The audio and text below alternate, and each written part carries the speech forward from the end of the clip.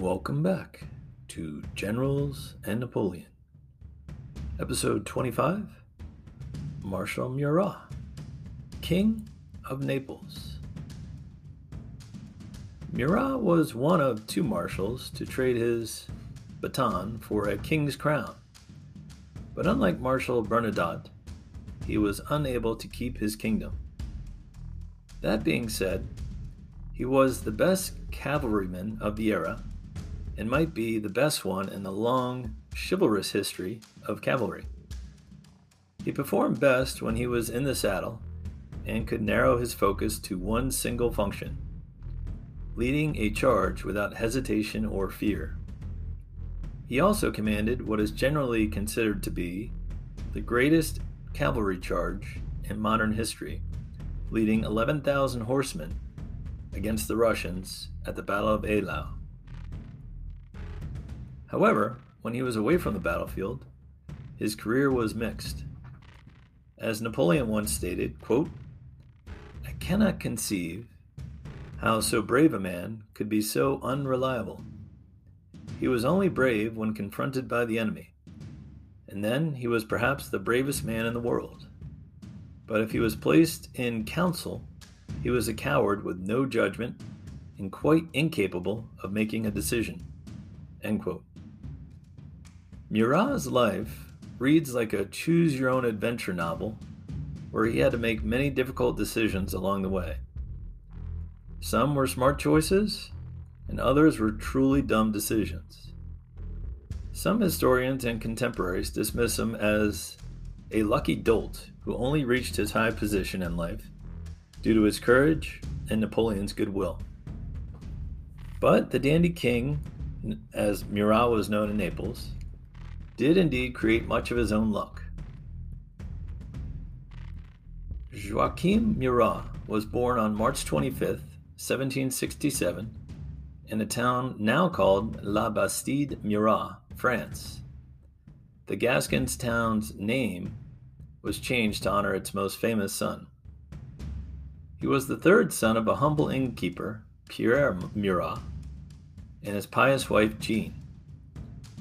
He was one of 12 children, 6 of whom died as infants. Murat's parents intended for him to pursue a vocation in the church. He began his studies at the age of 10 and seemed to have a knack for it. But one day in 1787, while studying at the seminary, the adolescent Murat yearned for something more and slipped out of the doors to sign up for the Chasseurs of the Ardennes, a French cavalry unit.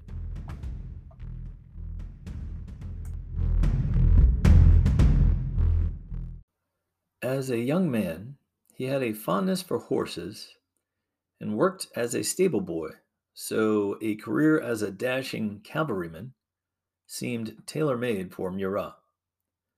Although he was young, he had a natural confidence about him, with dark eyes and dark curly locks of hair.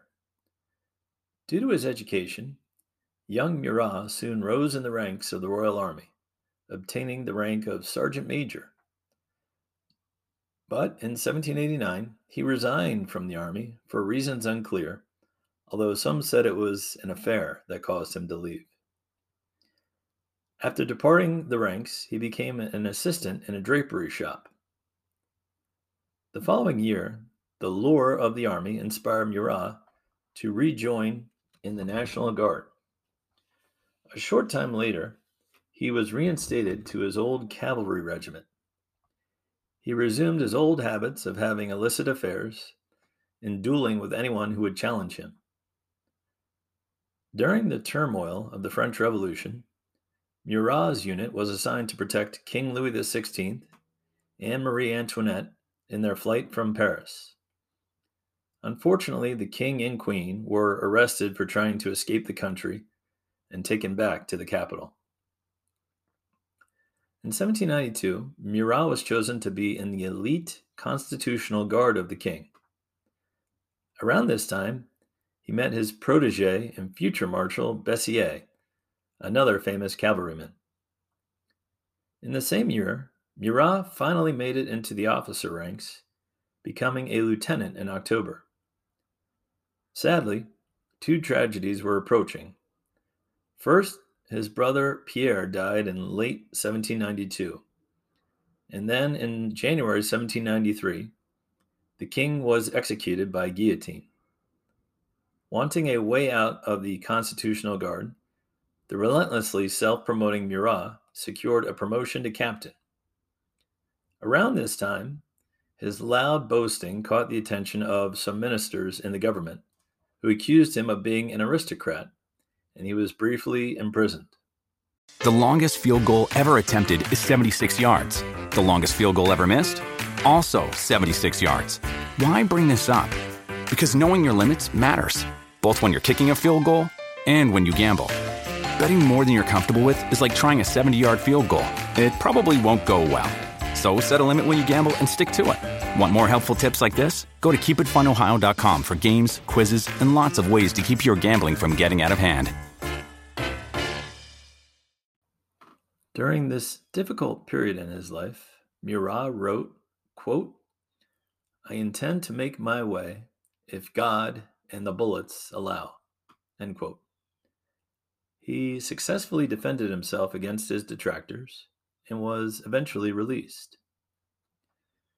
2 years later, in October, counter-revolutionaries and royalists wanted to reinstate the monarchy with an armed uprising in Paris. The weak revolutionary government and their available troops were outnumbered, as 7,000 insurgents took to the streets. Luckily, a young upstart general named Napoleon Bonaparte was in the capital at the time and named commander of the defending forces. Napoleon quickly mustered all available forces in the city, 4,500 regular troops along with some local militia. But he really needed cannons to command the main streets of Paris. As Napoleon was marshaling his forces, pun intended, Murat and his squadron of cavalry volunteered their assistance. General Napoleon immediately dispatched Captain Murat to retrieve a large battery of cannons from the local artillery park.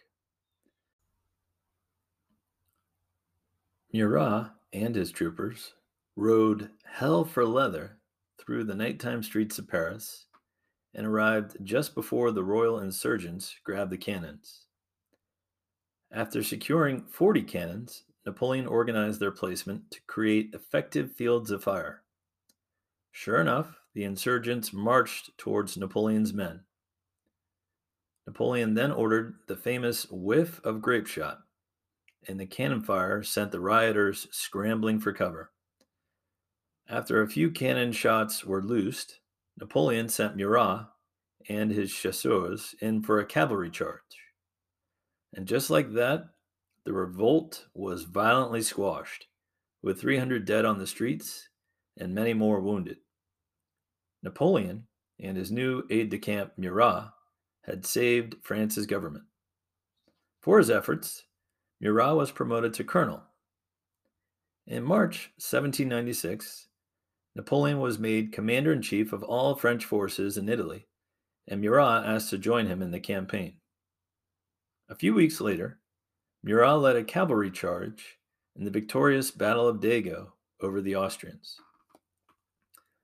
The scouting efforts of Murat's cavalry soon became invaluable to Napoleon. The French army of Italy soon benefited from the cavalry's efforts, winning battle after battle against the Austrians. In May, Murat was promoted again to brigadier general. He also served Napoleon on special services, including a diplomatic mission to Genoa. His dashing swagger, 6-foot-tall frame, and ornate uniforms were usually awe-inspiring to all parties who encountered him. During this time, he also learned how to conduct siege warfare by participating in the massive siege of Mantua. In 1798, Murat was given command of the cavalry for Napoleon's conquest of Egypt. He participated in the Battle of the Pyramids, but did nothing of note as the cavalry hunkered inside the infantry squares, as the enemy were mowed down in their futile charges against Napoleon's disciplined men. Robbed of glory and hardened by the deprivations the French troops sustained in Egypt, Murat joined a chorus of complainers against Napoleon. When informed by his close confidants that some of his generals might revolt against his command, Napoleon remarked, quote, "I know some generals are mutinous and preach revolt. Let them take care. I am as high above a general as above a drummer, and, if necessary, I will as soon have the one shot as the other." End quote. Finally, in July 1799, Murat had his first real chance for battlefield glory in Egypt. The British naval fleet had ferried 18,000 Turkish troops for an assault on the French. Napoleon immediately dispatched an attacking force to the beachhead to contest this invasion. The Battle of Abu Qir featured 8,000 French infantry and 1,000 French cavalry against the Turks, who had dug into their positions. After French cannons had opened up gaps in the Turkish lines, Murat charged through the opening and wheeled his cavalry around to turn the flanks. The Turkish troops fled in disorder and were cut down by the cavalry, and thousands more went fleeing into the sea, where they drowned. Murat and a few troopers then brazenly galloped up to the Turkish headquarters under Mustafa Pasha and demanded his surrender. Pasha replied with a pistol shot into Murat's face, wounding him in the jaw. In response, Murat slashed him with a saber, knocking the pistol out of his hand and severing 2 fingers.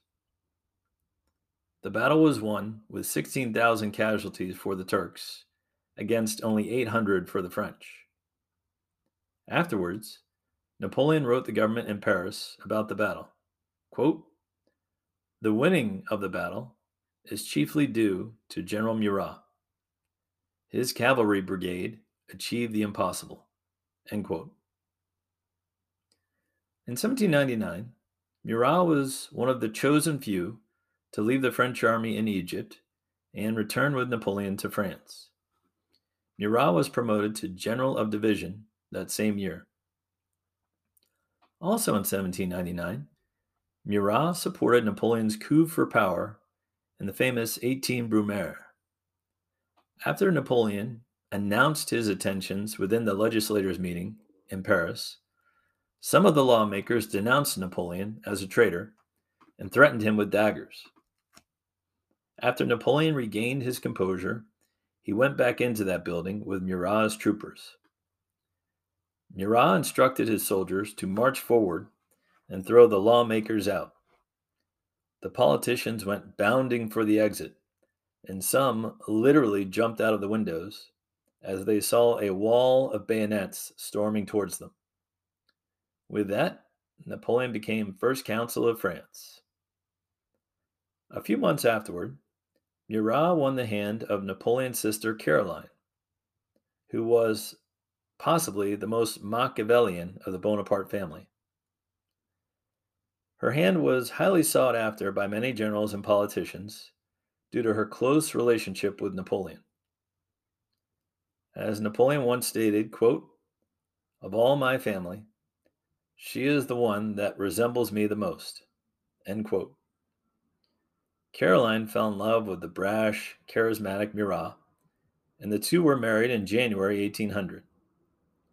In 1801, they welcomed their first son, named Achille. Murat and Caroline would have 3 more children, all of whom lived to adulthood. 3 years after the birth of Achille, Murat was bestowed another honor, being named one of the original 18 marshals of the empire by Napoleon. Other than Chief of Staff Marshal Berthier, Murat was the most senior marshal due to his being the emperor's brother-in-law.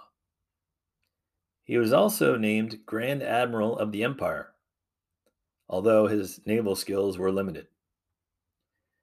In 1805, his performance as cavalry leader would be put to the test. When the Grande Armée moved quickly from the coast of France to the forests of Germany, Murat was the one scouting the terrain for their movements. He had an excellent eye for lines of march and attack and for where to throw out his cavalry screen. This screen allowed Napoleon's infantry and artillery to move without being seen or scouted by the enemy. When Austrian General Mack was surrounded and ultimately had to capitulate, a large part of the credit was duly given to Murat and his cavalry. In the latter battle of Austerlitz, Murat worked well with Marshal Lannes in holding down the left side of the line, as Marshal Soult and Davout worked their magic in the center and the right side. The battle was a resounding victory for Napoleon over the Russians and Austrians. In 1806, Murat was awarded with another title as Grand Duke of Berg. In the same year, Prussia went to war against Napoleon and was quickly defeated in the twin battles of Jena-Auerstadt. What followed was the famous pursuit of the three marshals, Murat, Soult, and Bernadotte, who mopped up the remnants of the shattered Prussian army. At the Battle of Lubeck, the three marshals and their troops captured 8,000 men and 80 artillery pieces under the command of the famous General Blucher. The wily Prussian noted the following in the surrender document, quote, "I capitulate, since I have neither bread nor ammunition." End quote. In addition to these captured cannons, the French cavalry also remounted itself on splendid Prussian horses. These mounts would soon be needed on the frosty fields of Eylau. It was here that the Russians and Prussians turned at bay to face the pursuing Grande Armée. The 1807 battle was a slugfest between two heavyweights in the middle of a blizzard. After initial attacks by Marshal Soult and Marshal Augereau failed, the 76,000 Russian troops began to assault the French positions, and the French center was nearly broken. A clearly anxious Napoleon rode up to Murat and demanded a cavalry charge to give his battered army a respite. A cavalry charge is about timing and waiting for the perfect moment, and no one was better at this than Marshal Murat.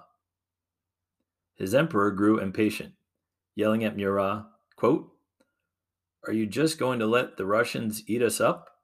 End quote. Murat probably reminded the emperor which branch of the army he was trained in, the artillery, not the cavalry. Cavalry leaders are notoriously touchy about being ordered to charge by non-cavalry leaders. Marshal Lannes found this out at Aspern-Essling, and Marshal MacDonald learned this lesson at Wagram. Finally, when the moment was right, Murat, in his gold-embroidered uniform, gave the signal and launched one of the greatest cavalry charges in history, with 90 squadrons, 11,000 men, slamming into the sides of the Russian army. Murat was at their head with a golden cane in hand and stopped the Russians dead in their tracks. Oddly enough, Murat rarely charged with a saber in hand. It was usually a riding crop or cane. Seems strange until you think about it, but Murat's job was not to engage in single hand-to-hand combat with the enemy. In the case of Eylau, he was not content with the heavy blows and captured cannons in the first charge. So the cavalry reformed, wheeled, and charged back again. When the battle was over, each army had suffered 15,000 casualties, but Murat had saved the French army from destruction. From there, Murat pressed on into the Kingdom of Poland, with his cavalry and his sights on a crown. The Poles, under Prince Poniatowski, greeted Murat with enthusiasm. A few weeks later, when the wannabe king presented himself to Napoleon with a ridiculously ornate uniform, he was met by sharp words from his emperor. Quote, "Go and put your proper uniform on. You look like a clown." End quote. Unfortunately for Murat and the Polish people, the peace between Napoleon and Russia and the Treaty of Tilsit squashed any notions of a Polish kingdom revival. Murat would have to wait just a little bit longer for his crown. In 1808, he was made commander-in-chief of the French occupation force in Spain and Portugal, and essentially the viceroy of Napoleon in the Iberian Peninsula. The Spanish hated the occupying French army and soon revolted in the Dos de Mayo uprising in Madrid. Spanish insurgents attacked French troops within the capital, and Murat responded with violent crackdowns. The uprising was soon quelled, and Murat was replaced with Napoleon's brother Joseph. Murat was thrilled to leave as he took Joseph's place as King of Naples. He was received with warmth from his new subjects, but he almost immediately rubbed his emperor the wrong way. He treated his kingdom as an independent country, not as a vassal state of Napoleon. The simple citizens of Naples were dazzled by Murat's charisma and ostentatious wardrobe. They were also proud to have Napoleon's sister as queen, and she often ruled as regent while Murat was off on campaign with the Grande Armée. Although Murat raised taxes to pay for his regal spending and government works, he also did some good things. He introduced the Napoleonic Code, which brought structure to the old feudal legal system, and he opened many colleges and schools throughout the country to better educate his impoverished subjects. In late 1808, Murat launched a military campaign that captured the Isle of Capri from the English. And another odd twist, the British commander Hudson Lowe was later to be Napoleon's prison warden during his exile. Murat next planned to invade Sicily, but this action was canceled at the last minute by Napoleon. Murat was infuriated at this and got retribution by turning a blind eye towards trading with the British, in violation to Napoleon's continental system. For the next few years, Murat and Caroline enjoyed their time in the Italian sun, far away from Napoleon's troubles in Spain and Germany. Napoleon considered having Murat give up his throne and insinuated it during the christening of Napoleon's son, but both the king and Napoleon's sister Caroline vehemently protested this idea. That they would protest just the idea of it should have given Napoleon a clue that his brother-in-law and sister would eventually turn on him. In 1812, Murat was finally called back to active duty on the front lines for Napoleon's massive invasion of Russia. Caroline ruled in his stead, while Murat joined Napoleon for this allegedly brief incursion into Russia. If only Murat knew the full length of the invasion and the horrors that awaited him. Murat led the vanguard, using his cavalry to chase the Russian army as the enemy withdrew ever deeper into their homeland. Along the way, Murat was wearing out 5 horses a day, as well as the infantry units that tried to keep up with him. For as great as a horseman as he was, he never truly learned to care for his animals, nor did he shod them properly for the icy roads of Russia. He performed well at the epic Battle of Borodino, helping to secure a Pyrrhic victory for Napoleon.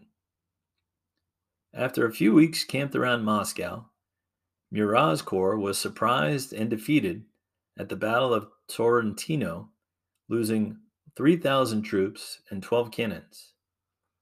This attack prompted Napoleon's retreat from Russia to begin in earnest. Once the retreat started, Murat had 10,000 mounted cavalry remaining. But due to the long marches and lack of rest, the horses began to suffer from hunger, bad fodder, and exhaustion. Murat also insisted on keeping the cavalry concentrated on the main roads, which left little time for foraging or finding water for the horses. By the time the Grand Armée reached their escape route over the Berezina River, only 1,800 mounted troopers remained. In early December, Napoleon left Murat in command of the remnant of troops and fled back to Paris. By this time, Murat was a shell of his old self, as almost all of his personal guard had died from frostbite, and he was constantly worried about his throne in Naples. Without awaiting permission from Napoleon, and depressed by the situation, Murat left the army without designating a successor and fled back to his kingdom. Once back in sunny Italy, he and Caroline began to negotiate with the Allies to secure their thrones in the event of Napoleon's downfall. But Napoleon used the loyalty card one more time to beckon him back to the front at Dresden in 1813. Napoleon's 135,000 troops were surrounded by the Allies' 215,000 soldiers, but the Emperor and Murat went back to their old dashing ways one more time. Using interior lines of defense, the French held off the initial Allied attacks before unleashing their own hellish counterattack that overwhelmed the Allied troops. The weather was rainy, and thus the Allied infantry could not fire their muskets, making them easy prey for the mounted cavalry of Murat. The French suffered 10,000 casualties, and the Allies took 38,000 casualties. But this was to be the last victory for the Murat-Napoleon partnership.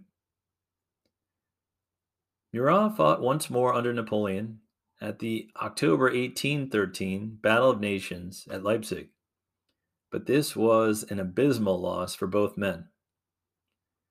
Murat left the army soon after, under the guise of raising more troops and securing his kingdom, but the two men never saw each other again. Sad in a way, 18 years of friendship and family ties ending just like that. But both Murat and Caroline realized Napoleon would never accept the peace treaty dictated by the Allies. They also worried that the British and Russians would invade their country and dethrone them. Thus, in January 1814, Murat finalized an agreement to join the Allies in concert to defeat Napoleon. For the record, he was the first of the marshals to turn against his benefactor. Marshal Murat gets most of the flack for being the betrayer of Napoleon, but Murat was the first to make his move as he marched against Napoleon's armies under Prince Eugene in Italy. Murat's mistake was to turn on Napoleon with French soldiers under the gates of Paris. Murat's treachery occurred far away in Italy. Murat and his army occupied Rome and issued a proclamation, quote, "I fought loyally at the emperor's side, but now I can deceive myself no longer. I know that the emperor's sole desire is war," end quote.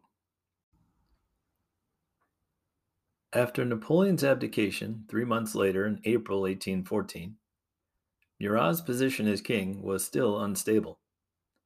No one trusted him, not the Allies, nor the Bourbon royals, nor Napoleon. When Napoleon escaped Elba and retook the French throne in 1815, Murat was in awe of his old emperor. Wanting to emulate him and support him, he marched his Neapolitan army against the Austrians in the Battle of Tolentino. Unfortunately for Murat, he was using the soldiers of Naples, not the sturdy veterans of the Grande Armée. His army had a habit of fleeing whenever the going got tough. Murat had his soldiers decked out in the finest uniforms money could buy, but there was a saying about the army of Naples which had little to no military tradition. Quote, "Dress them in whatever you like, they will still run away." End quote. His army of 25,000 troops was defeated by an Austrian army half that size. After that humiliating loss, Murat knew his reign was over. He fled to Paris and offered his services to Napoleon for his upcoming Waterloo campaign against the British and Prussians. But Napoleon didn't trust him and was still appalled by his duplicitous conduct the previous year. Murat was refused an audience with the emperor. Napoleon later regretted this decision, saying on his exile in St. Helena, quote, "that at Waterloo, Murat might have given us the victory. For what did we need? To break 3 or 4 English squares. Murat was just the man for the job." End quote. I agree. As Dr. McCoy stated in the movie Star Trek, quote, "If you're gonna ride in the Kentucky Derby, you don't leave your prize stallion in the stable." End quote. Napoleon left his prize cavalry stallion in the stable when he needed him most. It was to be a disastrous decision for both men. Napoleon famously lost the Battle of Waterloo, and Murat fled to Napoleon's homeland of Corsica after the Bourbons put a price on his head. But the image of Napoleon's glorious return from exile to win back his throne still hung in Murat's mind. He attempted the same thing, landing in Pisa, Italy, with the idea of Italians rising up and returning him to his rightful place on the throne. Unfortunately, he and his small band of followers were captured shortly after they arrived in Italy by the forces of King Ferdinand. He was tried and convicted of treason and shot by firing squad. Vain till the end, he refused a blindfold and instructed the soldiers to shoot at his heart and not at his face. And thus ended the storybook rise and fall of the greatest cavalryman to ever live.